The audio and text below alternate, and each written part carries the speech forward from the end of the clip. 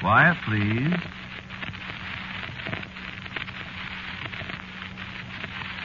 Quiet, please.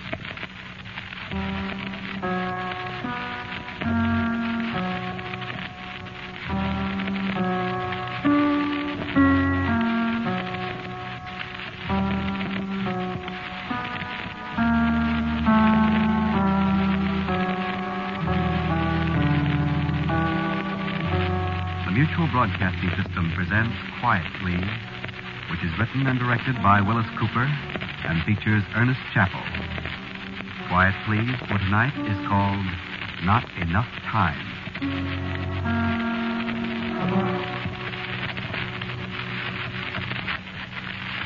Wait just a minute, will you please? I gotta bust this thing. I'll only be a minute.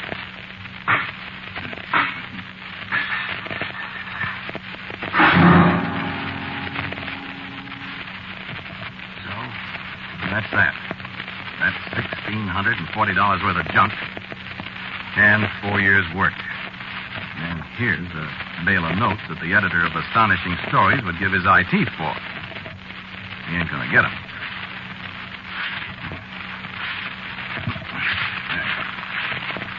Yeah, that is strictly that. No, it was a time machine. Yeah, one of those gadgets to travel in time. You know, turn it on and it takes you back 50 years and so on. You know, like Alley-Oop in the funny paper, like the stories H.G. Wells wrote. You know. Yeah, this was the dial you set for how far you wanted to go in time. And this was the decambulator. And here's a piece of the... Well, never mind what it was. It's none of your business. I sure wish I hadn't monkeyed with a time machine. Oh, this one worked. Sure. That's what's the matter, see? It worked. Well, I don't want any part of time machines, not after what happened to me with this one. You can make one for yourself if you want to, and if you can, but you're not going to get any help from me. Oh, they can be made all right. Me, I'm just a bumble-fingered mechanic out of a garage, and I make one. But I'll give you my first and last piece of advice, Buster. Don't you do it. I saved up my dough, and working around a garage, I could glom onto a gadget here and there that Cliff Oswald didn't know about. I had a lathe there and some other machinery, and I did the rough handwork there, see. Then when I quit and rented this old busted-down farmhouse out here on Cemetery Road, I bought some more machinery, see, some stuff for precision work and some stock.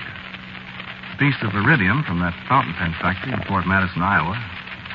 2 or 3 polystyrene plastics that they made for me in Parlin, New Jersey. Special crown glass prisms I had made here in town. And some other stuff. Quite a lot of other stuff. And try and find out what it was. You know, you'd be surprised how easy it is to drop out of sight in a small town. This place here is way out in the sticks past the cemetery, off on a side road that nobody's used for 20, 30 years. And I'd done all my shopping in Peoria instead of here in Pekin. And I never went downtown for anything. So, nobody knew I was here.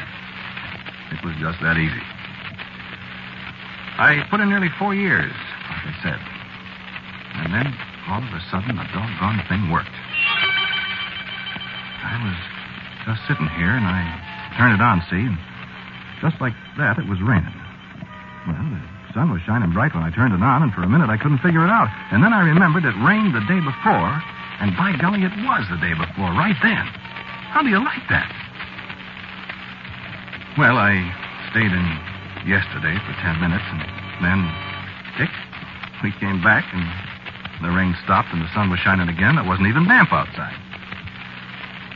Well, I'm not going into a lot of details that you wouldn't understand if I told them to you, but the net of the thing was I decided I'd really try it. But really. And that's the story. Now, supposing you intended to take a trip back 50 years in time, how'd you prepare for it? Well, I'll tell you what I did.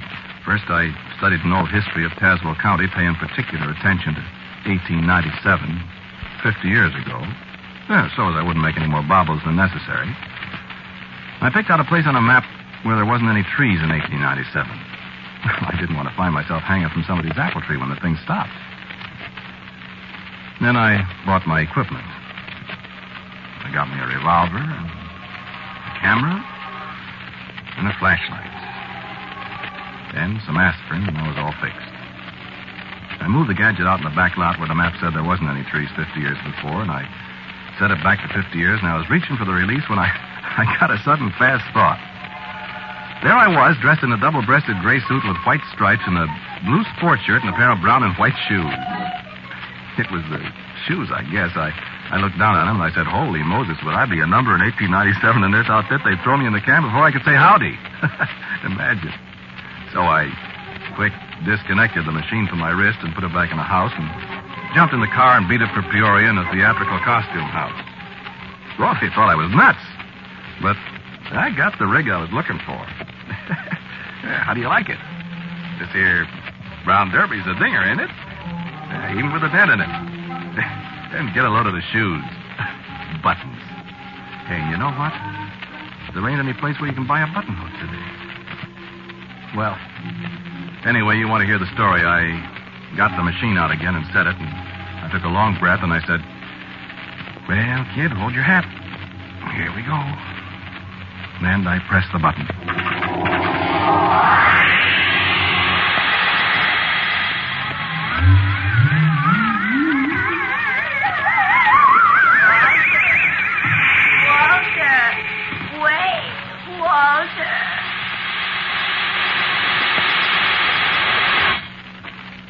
By golly, I thought I heard somebody calling me. Well, there couldn't have been. You hold up your hands there, you hear me? What? Now, look out with that gun, Buster. You hold up your hands or I'll be forced to shoot. Who do you think you are? You'll find out soon enough. Keep your hands up now, you hear me? This is a fine way to welcome a stranger, Bud. This is the way I welcome strangers all the time. Don't give me any sass, either. Who are you? My name's Walter McCoy. What you doing here? I'm a visitor. Visiting who? Visiting, the sheriff. Oh, you are, eh? John Stout. Pleased to meet you. Huh? I'm John Stout, stranger. Oh, my God. And you sure are going to visit me. Come on, march.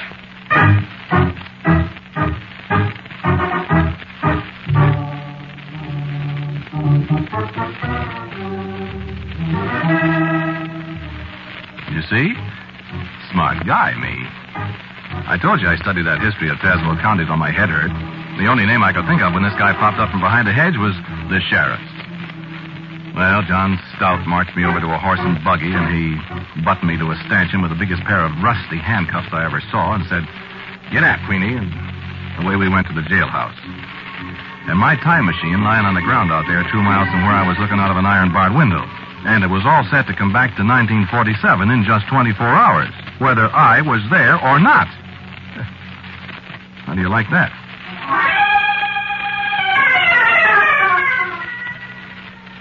I had a very pretty picture of me getting a 50-year jail sentence and getting out of Joliet just in time to come back to the house out on Cemetery Road and pick up where I left off, only at the age of 76 instead of 26. Very pretty, huh? Yeah, that's what I thought. Well, they had me up before Judge Curran good and fast, but try as they could, they couldn't get anything on me. Horse stealing. I didn't steal any horses. Lurking and lying in wait. Well, I was just standing there. Disturbing the peace? I didn't say a word. Disorderly conduct. Well, I said to myself, I'll buy that. It can't be a jail sentence for disorderly conduct. And I've got $300 or $400 in my pocket, and I can afford the fine, but I've got to get out of here. So I paid off $10 in costs. $11.96. Sure.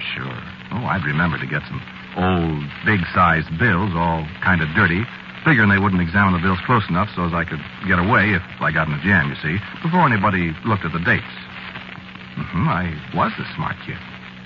It says here.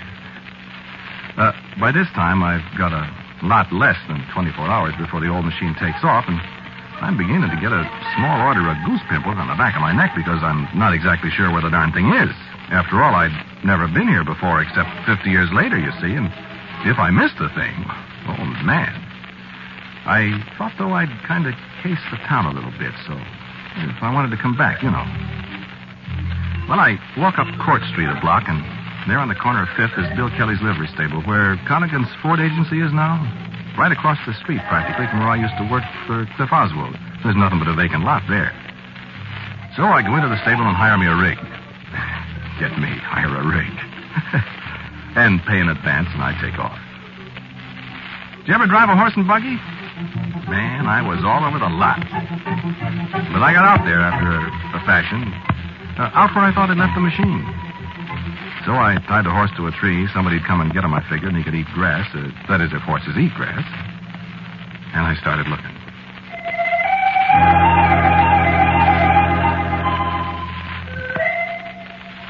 It was just a great big field, see? No landmarks of any kind. I got more and more panicky because that old clock was going round and round and round. And then I saw a hole in the ground, a big hole, dirt piled up around it. And out of the corner of my mind, I sort of remembered seeing it when I landed, when Stout grabbed me. And all of a sudden, I had it. This old house I worked in was about 50 years old. And by golly, this was the foundation for it that somebody was digging. Oh, well, sure, I found the machine easy then, south of the excavation, about 50 yards, lying there ticking away as if nothing had happened. Oh, boy, I said. Oh, boy. I practically kissed the thing. And then I jumped about 6 feet in the air. What are you doing on our land, young man? Wow, there was the most beautiful girl in the world. Just the most beautiful girl I've ever seen. Red hair, no makeup, Natch. And I tell you, she looked beautiful even in an 1897 outfit. A brown dress down to her ankles and a white shirtwaist with big red polka dots on it. And a hat that looked like a dog's dinner. And she looked wonderful. And she pointed those big blue eyes at me, and she said again, "What are you doing on our land?" And when I could get my breath, I said, "Who are you, lady?" My father and I merely happen to be the owners of this land, that's all. Well, lady, I'm sorry. You're trespassing. Oh, I'm sorry. I used to live there in that house you're going to build. What? I'm going to live in, my name is Walter McCoy. Well, I'll thank you to get off our land, Mr. Walter McCoy. Yeah, sure. Sure, I'll get off. Right away. Yes, ma'am.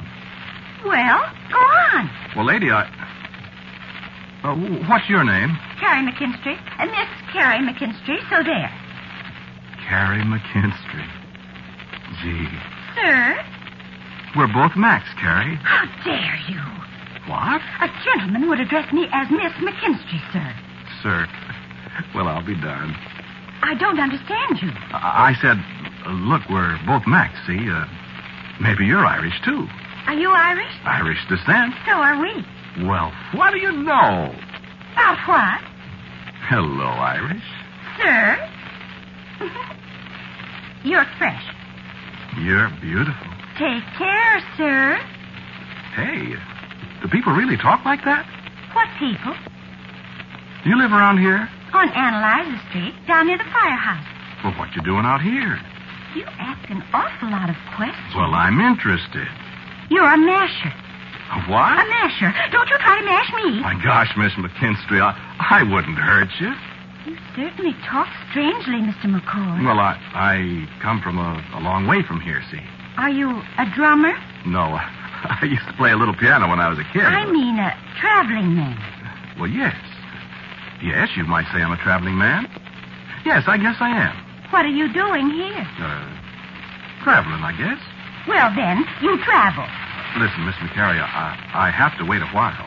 Why? Well, What's that machine thing there? It's a gadget. Oh. Look, I have to wait a little while, Carrie. Let's you and me sit down and talk for a minute, will you? Not in the habit of talking to persons I don't know, Mr. McCoy. You know me. You just call me by name. Carrie. Why, well, what would we talk about? Let's talk about the future, Carrie.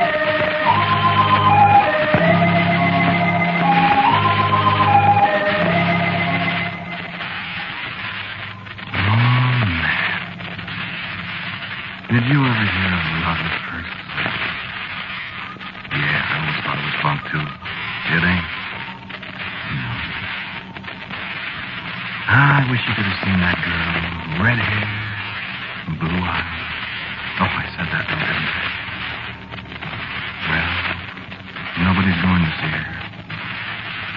not me. We sat there on a pile of dirt and talked. No, I don't know what we talked about, though I guess I did most of the talking. I told her about automobiles and radio, skyscrapers, airplanes, I think. I think I did. And she sat there and didn't believe a word of it, but she loved it. We got along toward dark, and we still sat there. And the sun went down across the river. Oh, man. Yeah. I forgot for a minute she was Irish. Oh. Sir, I'll have you know that I'm a respectable girl. And I picked myself up out of the dirt and shoved my jaw back in place. Oh, Walter. Walter, did I hurt you? Walter. And the sound of her voice came back to me. Remember when I took off on this trip? Somebody yelled at me. Then I didn't have any more time to think because Carrie had her arms around me and she was crying and kissing me. And yeah, it sure was love at first sight. Double. Carrie McKinstry and Walter McCall. October 5th, 1897.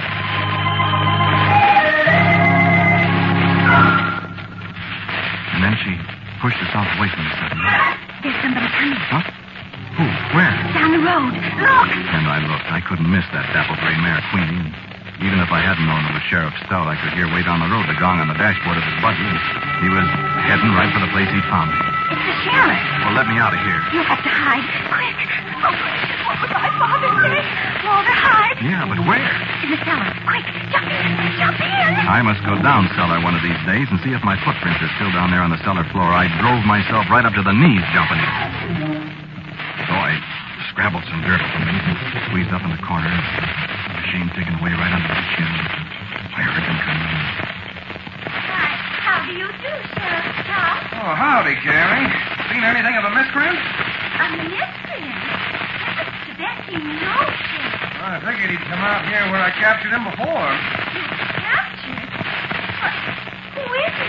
He's a doggone counterfeiter, that's who. A counterfeiter? Picked him up for disorderly conduct, and he paid his fine, and all the coins was dated from 1932 to 1947. The fool. 50 years from now. Oh, no, Sheriff. My goodness, yes. But he ain't going to take me in. Put him in jail for 100 years. Sure you ain't seen him, Carrie? And I waited on the dirt, holding my breath. I waited 10 years. No. No, Sheriff. I haven't seen anybody. Well, all right. If you do, though, Carrie, let me know. Might even be some kind of reward. All right. All right, I will. Good night, Sheriff. Don't forget. No, I won't forget. You can come out now, counterfeiter.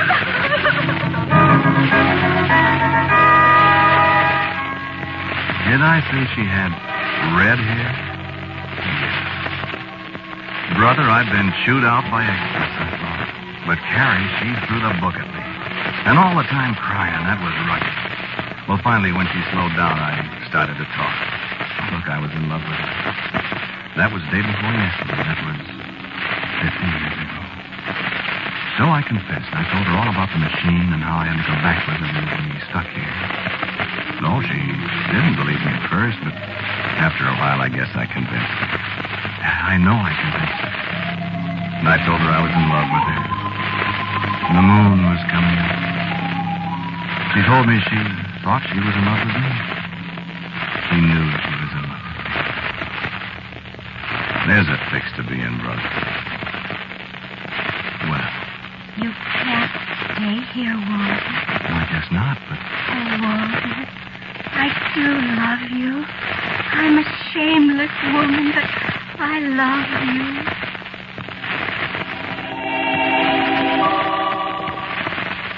You see? I looked at the machine. I had to lay the clock the next morning. We couldn't sit there in the field all night. I said, I'll take you home, Carrie, and we can talk about it on the way. So she said, all right, and we climbed into the buggy and started back to town. You know, you can say what you want to about this world we got today, but You've never been riding along an unpaved road with a hedge fence along one side and big elm trees lining the other side and a lap robe over your knees. And the big round harvest moon shining down above the hills up towards Billy Moore's place. And lonesome little lights from kerosene lamps shining out of windows off in the distance. And a girl on one side. That was a pretty good world they had 50 years ago. A pretty good world. I wish we had it now. Yeah, I should have stayed. But I didn't. Well, we got to a house. There wasn't anybody home. My father was a railroad man who was out on a run somewhere, Decatur or Springfield or Bloomington or somewhere. And we went to the house. I'd seen pictures. She lit a kerosene lamp, and there it was. Brother, I should have stayed. Rag carpet on the floor. A pump at the kitchen sink that went ee-wah, ee-wah when she pumped the water for the coffee. You know, there wasn't a tin can in the kitchen cupboard. Yeah, I should have stayed. So we were having a little supper and talking, you know, low voices, eating pork chops and applesauce, and there was an apple pie on the table, coffee, and, well, believe it or not, in a mustache cup. It was awful nice in the other night. And there was a knock on the door. Who's that? And the door opened. A great big tall woman walked in. She jumped when she saw me. Oh, well, excuse me. Why, good evening, Mrs. Stout. I didn't know you had company, Carrie. I wouldn't have come bursting in like this. It's all right, Mrs. Stout. Mrs. Stout, this is Mr. McCoy. Oh, pleased to meet you, Mr. McCoy. How do you do? I've been poorly, but I'm tolerable now, thank you. You a stranger in town, Mr. McCoy? Mr. McCoy is a stranger in town. My goodness. Nice and cozy, ain't it? Think your father would approve, Carrie? Not that it's any of my business, of course, but it is a little odd. Isn't it, Mr. McCoy? Yes. Yes, it's very odd. Mr. McCoy is a friend of mine, Mrs. Stout. Well, I should think so. Mrs. Stout lives next door, Walter. I forgot to tell you. I see, and Mr. Stout lives there, too. Of course, he's up at the county jail quite a lot. He's the sheriff, you know. Yes, I know. Yes, we know. He's out looking for a miscreant someplace. Is he? A stranger in town. Is that so? He'll be home any minute. Maybe he'll drop in. Oh, well, I gotta be going. Yes, Walter is in a hurry. He just stopped in for a bite to eat. Mm-hmm. Well, I just happened to see that rig from Big Kelly's livery stable out in front. And thinks I, what's that rig doing out in front of McKin Street? So I decided to stop in for a minute. Well, where did you come from, did you say, Mr. What was the name? Why, McCoy, Mrs. Stout. Mm-hmm. That's what I thought Carrie said. Well, good night. Good night. Good night. Water. I get it. Look what I've done to you. It's all right, honey. If I can get out of here before Stout comes home. She'll tell him. You kidding? Sure she will. Well, I'm going to see how fast that horse of Mr. Kelly's is. You'll have to hurry, Walter. Oh, Walter, darling. Yeah, it can't be helped, honey.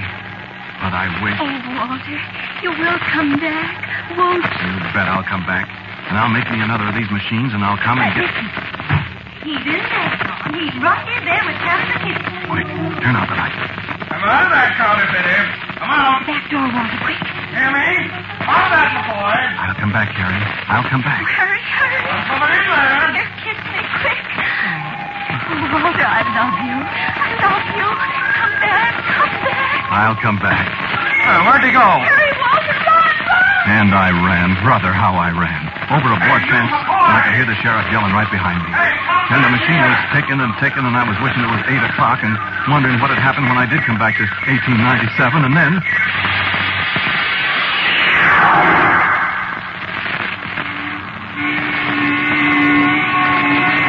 And I was dodging an automobile in a street in Pekin, Illinois in 1947. Yeah, the machine was set for 8 o'clock, and it was 8 o'clock, only 12 hours earlier than I figured. So I walked down out here. I kept wondering what happened to Sheriff Stout when I disappeared. What happened to Bill Kelly's horse and buggy? And what happened to Carrie McKinstry? Well, I came in the house. I turned on the light. I didn't see anybody at first. I heard her voice first. Walter. And there in my easy chair was an old woman. And she spoke to me. I waited so long. 50 years. I've waited, Walter. And you didn't come back.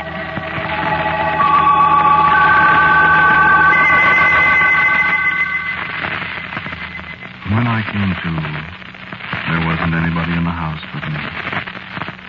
Just me and a time machine. I told you this place of mine is close to the cemetery road. Well, there's a funeral going by on the road now. No, I don't need to ask who it is. It's an old lady, 74 years old, who waited and waited and waited for a sweetheart that never came back. So there isn't any use in the time machine anymore. She said I never came back. And she knew.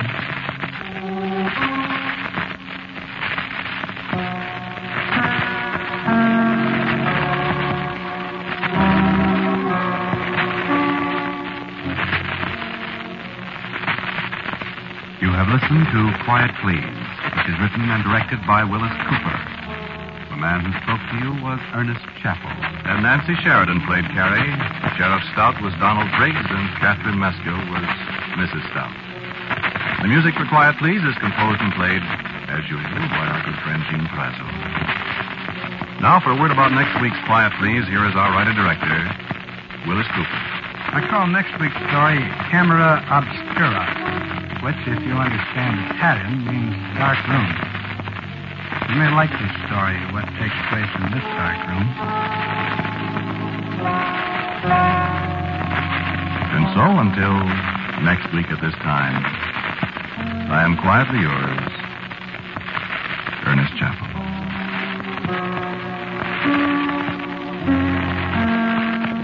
Quiet Please comes to you from New York. This is the Mutual Broadcasting System.